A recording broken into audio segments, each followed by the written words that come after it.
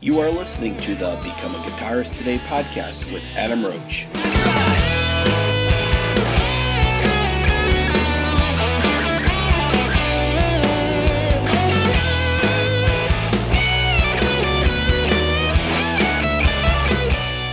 Hey there, and welcome to episode number 139 with my guest today, Gilby Clarke. Now, the opening track you are hearing is from Gilby's new album called The Gospel Truth, and the song is titled Rock and Roll is Getting Louder.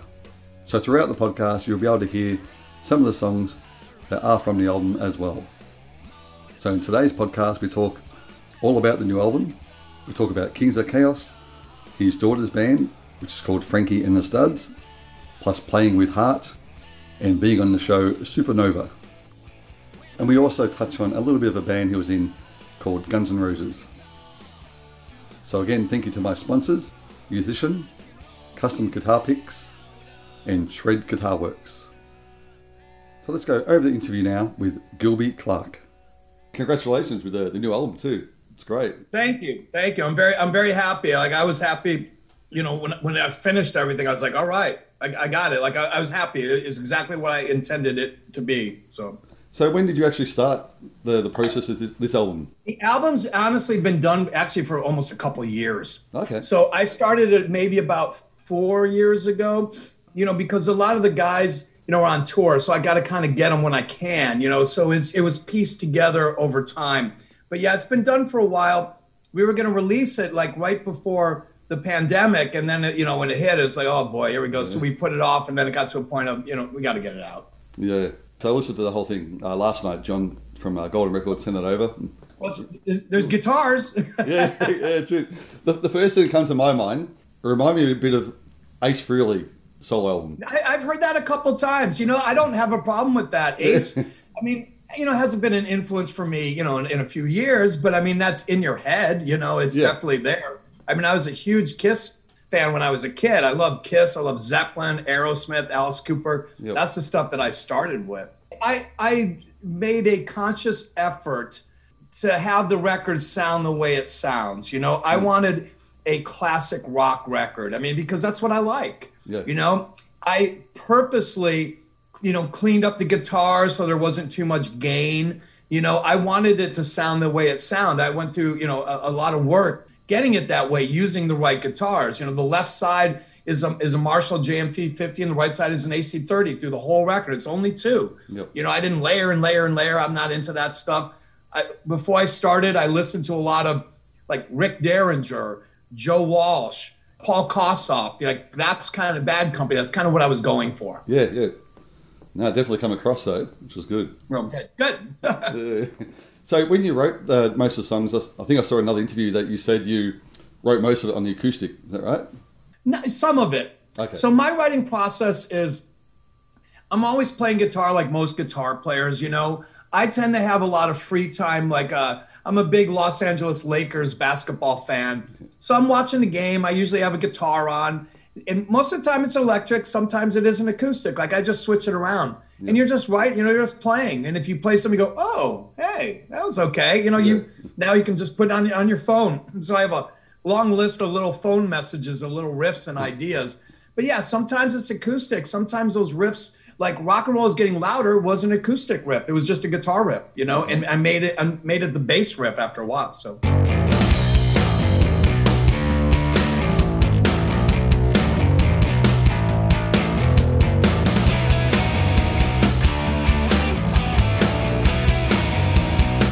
Actually, yeah, talking about that song, that's the one you got the video for, isn't it? Yes. Yeah, which I watched this morning. It's really cool. So yeah, it's fun. It's fun having all the cameos and stuff. That was an accident, but it was nice to have the guys on. Yeah.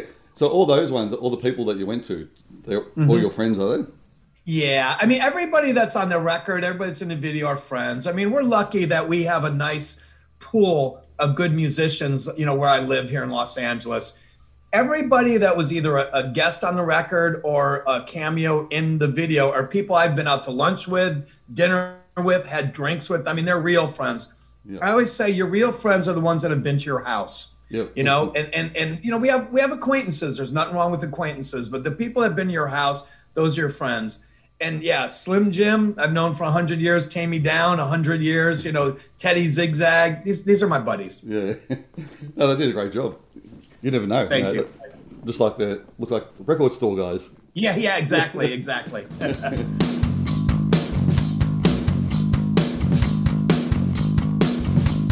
Now, the other song, The Gospel Truth, is another great song. Thank you. Who did the backing vocals at the end of that one? Let me remember, because, I did the background vocals in a couple sessions over a couple days. So it's kind of like, the songs were done.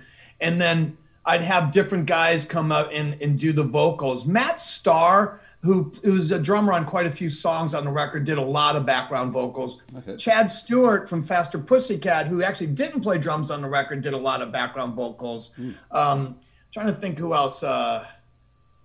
My buddy Nick did background vocals, and I think that those were Matt Starr and Chad Stewart did the backgrounds. But there's also horns on that song, and those are real live horns. And that's Cleto Escobar, who you see him every night on the Jimmy Kimmel show. He's the band leader and the horn player, and he did all the horns on it. Okay. Because it was done a couple years ago, and Cleto did it while they were on the show. They have a recording studio. So I sent him the ideas on a keyboard, and then they made them live. They used a horn section, and they recorded while they're on the show, and they take a break. They go in the studio and record my horn parts. Yeah, no, definitely adds to the song, though. It's great.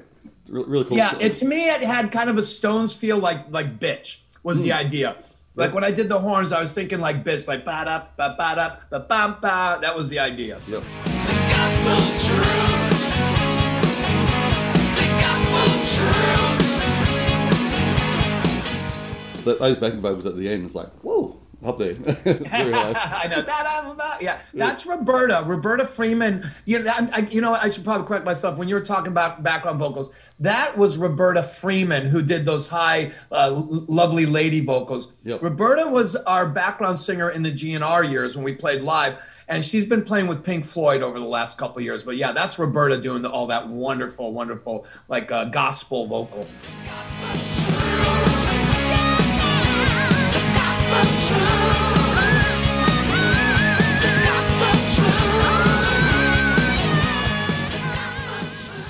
And then you got Wayfarer.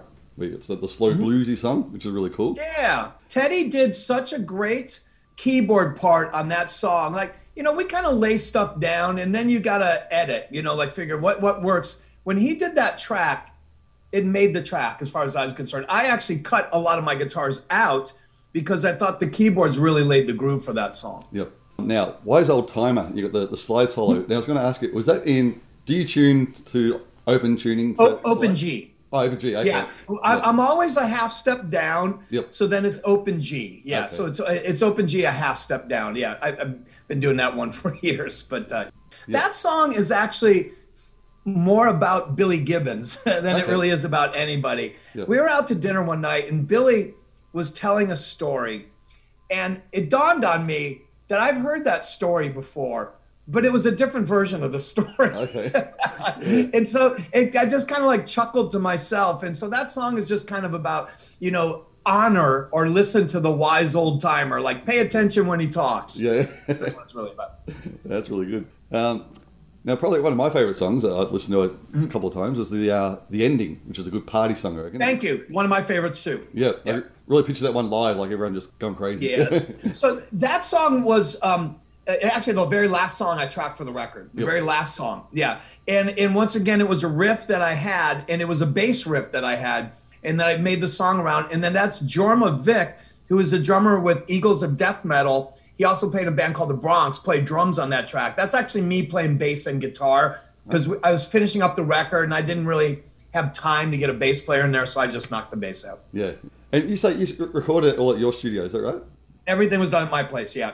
I have a very nice studio. It's not just, a bedroom. It's actually not like I have a tracking room, I have a control room, I have a Neve board, I have wonderful microphones. I mean, I've been doing this for a long time, probably 40 years. So I've collected some good stuff over the years.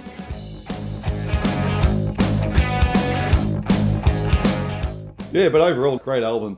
Thank you. And Like I said, it's good. It's good fun for guitar players. I mean, Yeah. look, there's a lot of great music out there. You know, if you like Steve Vai and Joe Satriani, there's some great tracks. You know, like I said, Ace Frehley's still making records nowadays. Richie Kotzen makes great records. You know, it's a little bit for everybody. Like I said, this is my groove. You know, after all these years, I found a really good groove that I enjoy. So yeah.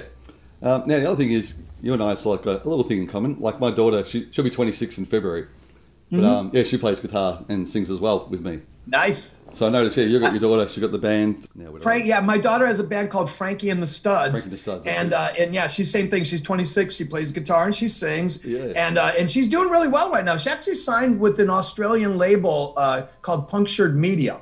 Okay. And she put out her first single. It's called Victim. It came out like last year, but she has a new single that's actually going to drop, I think, within the next couple weeks. So she's been doing really well. She's kind of, you know, if you see her, you'd think she looks like a modern version of like Joan Jett or something like that. Like Exactly. it's punk rock, but it's got a little bit more of a pop edge to it. Yeah. So you must be really proud. I mean, like every time I play with my daughter, yeah, you just get that huge buzz. Yeah, it's a great feeling. It's a great connection. Yeah. You know, it's a great connection when you can play guitar with your daughter, you know, and like my daughter plays well, you know, so we can, you know, play acoustic together. We've done a couple like live streaming things where we both played acoustic together, you know, played songs, and it's always, it's so great to have that connection. Yeah. So did she record at your studio? Sometimes. So in her early days, I did everything, but you know, I want her to live her life. Yep. You know, I want her to get out there, meet people, meet producers, meet engineers. You know, I mean, I gave her the basics, you know, so, you know, she knows what to do when she's in the studio. Like she cuts her own guitar tracks, sings her own vocals, you know, so she's got the skills, but she needs to get out there and live her own life. Yeah. But no, like I said, it's a great bond though. Like my daughter's been playing since this high. Yeah, and the same here. She started, I think, when she was 10. I gave her I gave her a 59 Gibson Melody Maker single cutaway, and she still has it. And you know, now she's moved on. She likes Telecasters now.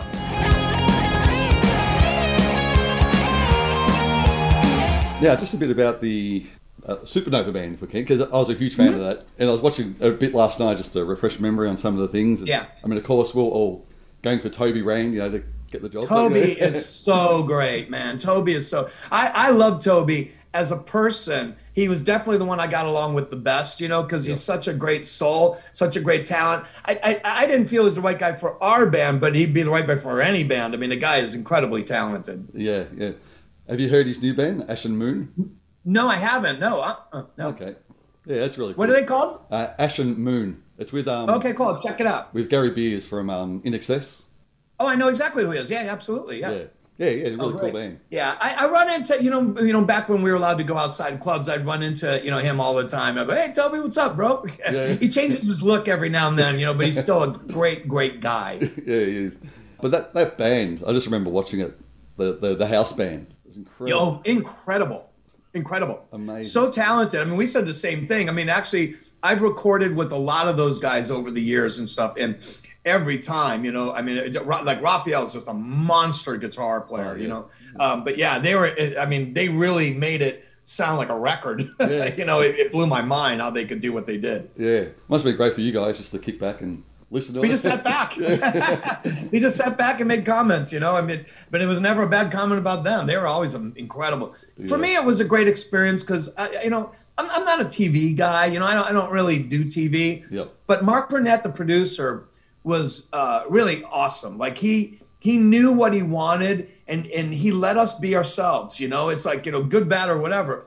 He let us be ourselves because he really believed that the only way rock and roll was going to get represented was let the real guys do it and talk about it, because some people feel this is rock and roll, but rock and roll is really this, you know? Yeah. So he was really great about that. I learned a lot from Mark Burnett. Actually, I mean, you know, since the pandemic, I haven't really seen anybody, but you know, I saw Tommy all the time, and Tommy was a friend long before that show and stuff, and Dave Navarro too. Yep. But, you know, I've done a lot of shows with Dave Navarro. We do a project together. But yeah, I haven't seen anybody during this, so I don't know what the hell's going on. Yeah. So what else have you got at the moment? So I know you got this album out. Are you still doing the Kings of Chaos? Is that still happening? Kings of Chaos is what I do a lot. Okay. Unfortunately, last year, we had a lot of shows lined up for the summer for Kings of Chaos. And obviously when pandemic hit, at the beginning, they were postponed only to be canceled later. So we're trying to get some of those shows back.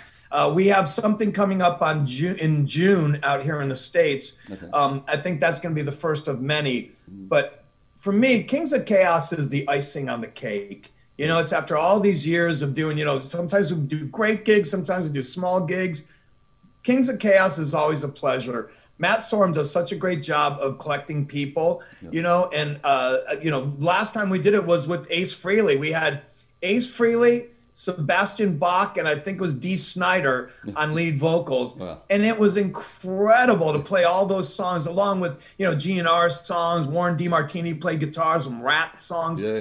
I mean, it's just, I mean, you know, it's heaven having a project like that to us. So has there been any songs like, you know, from these guys, like the Rat songs, whatever, that you hadn't really played before and you had to like really knuckle down and learn it? All of them. I was never a guy. Look, I've never had a guitar lesson in my life. I never like picked up stuff and go, oh, let me learn that. It's just not. I learned playing guitar by writing songs, you know, and just playing. Yep. So I never learned covers. I was never in a cover band.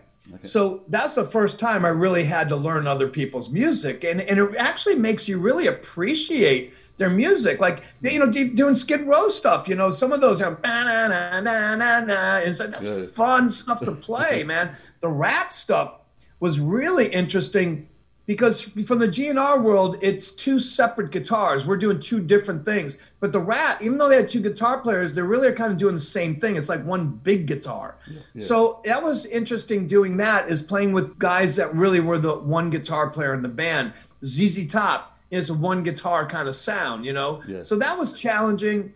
Billy Idol with Steve Stevens, you know, Rebel Yell is really a one guitar song. So it was a nice challenge to kind of learn that stuff and kind of, you know, find your place in it too. Now, talking about challenges, how about with the Heart songs? Because I know they got a lot of really cool riffs and a very, you know, you hear that and you think, oh yes, we know that solo. So you've got to get it note for note. And some of those bends too, it's like, yeah, it's got to be right on. Well, I got to tell you, I learned some. So when I first did the Heart song, the stuff too, just like you said, I was more familiar with the 70s Heart. And like I said, I knew in my head, I didn't know how to play them. Yep.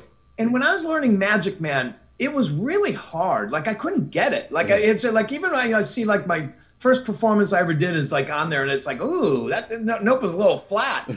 I learned later from Steve Fisher that they tuned for that song. Oh, really? I didn't know that. They tuned the strings separately so you could reach those notes. I had no idea. I was doing like a regular 6-string, you know, and all that. So once again, you learn there's little tricks of the trade in there that some guys used. Oh, wow. Yeah, I didn't know that. Yeah, me neither. It's a long time ago. I did it as a little Heart tribute band here in Melbourne. Oh, wow. Yeah, that's some tricky stuff in there. But also the girls are great. You know, I had a lot of leeway. It's like, look, you don't have to play everything note for note, but there are certain things that, you know, obviously has to be there. So you can make it your own. Yeah. It was the same thing in like GNR when I came in. Look, there's stuff that has to be there, but then you can also play it the way you play. You don't have to play it note for note, you know, like this. Yeah. And I've never been that guy. You know, I like to have fun with it more than anything. Yeah. So the plan now, so hopefully, like you're saying, once shows start opening up, you tour this album as well? I hope so. I really do. We did our first live shows 2 weekends ago. We haven't played in over a year, and we did a couple shows in St. Louis. One was a charity event, one was a live show. It was limited capacity, but it's the first time we played in front of an audience, and man, it felt great, first of all. Yeah. You know, and what I forgot about was, I forgot all about that, man. It really feels good to play a song and hearing. Yeah. Yeah, I hope we're going to do more.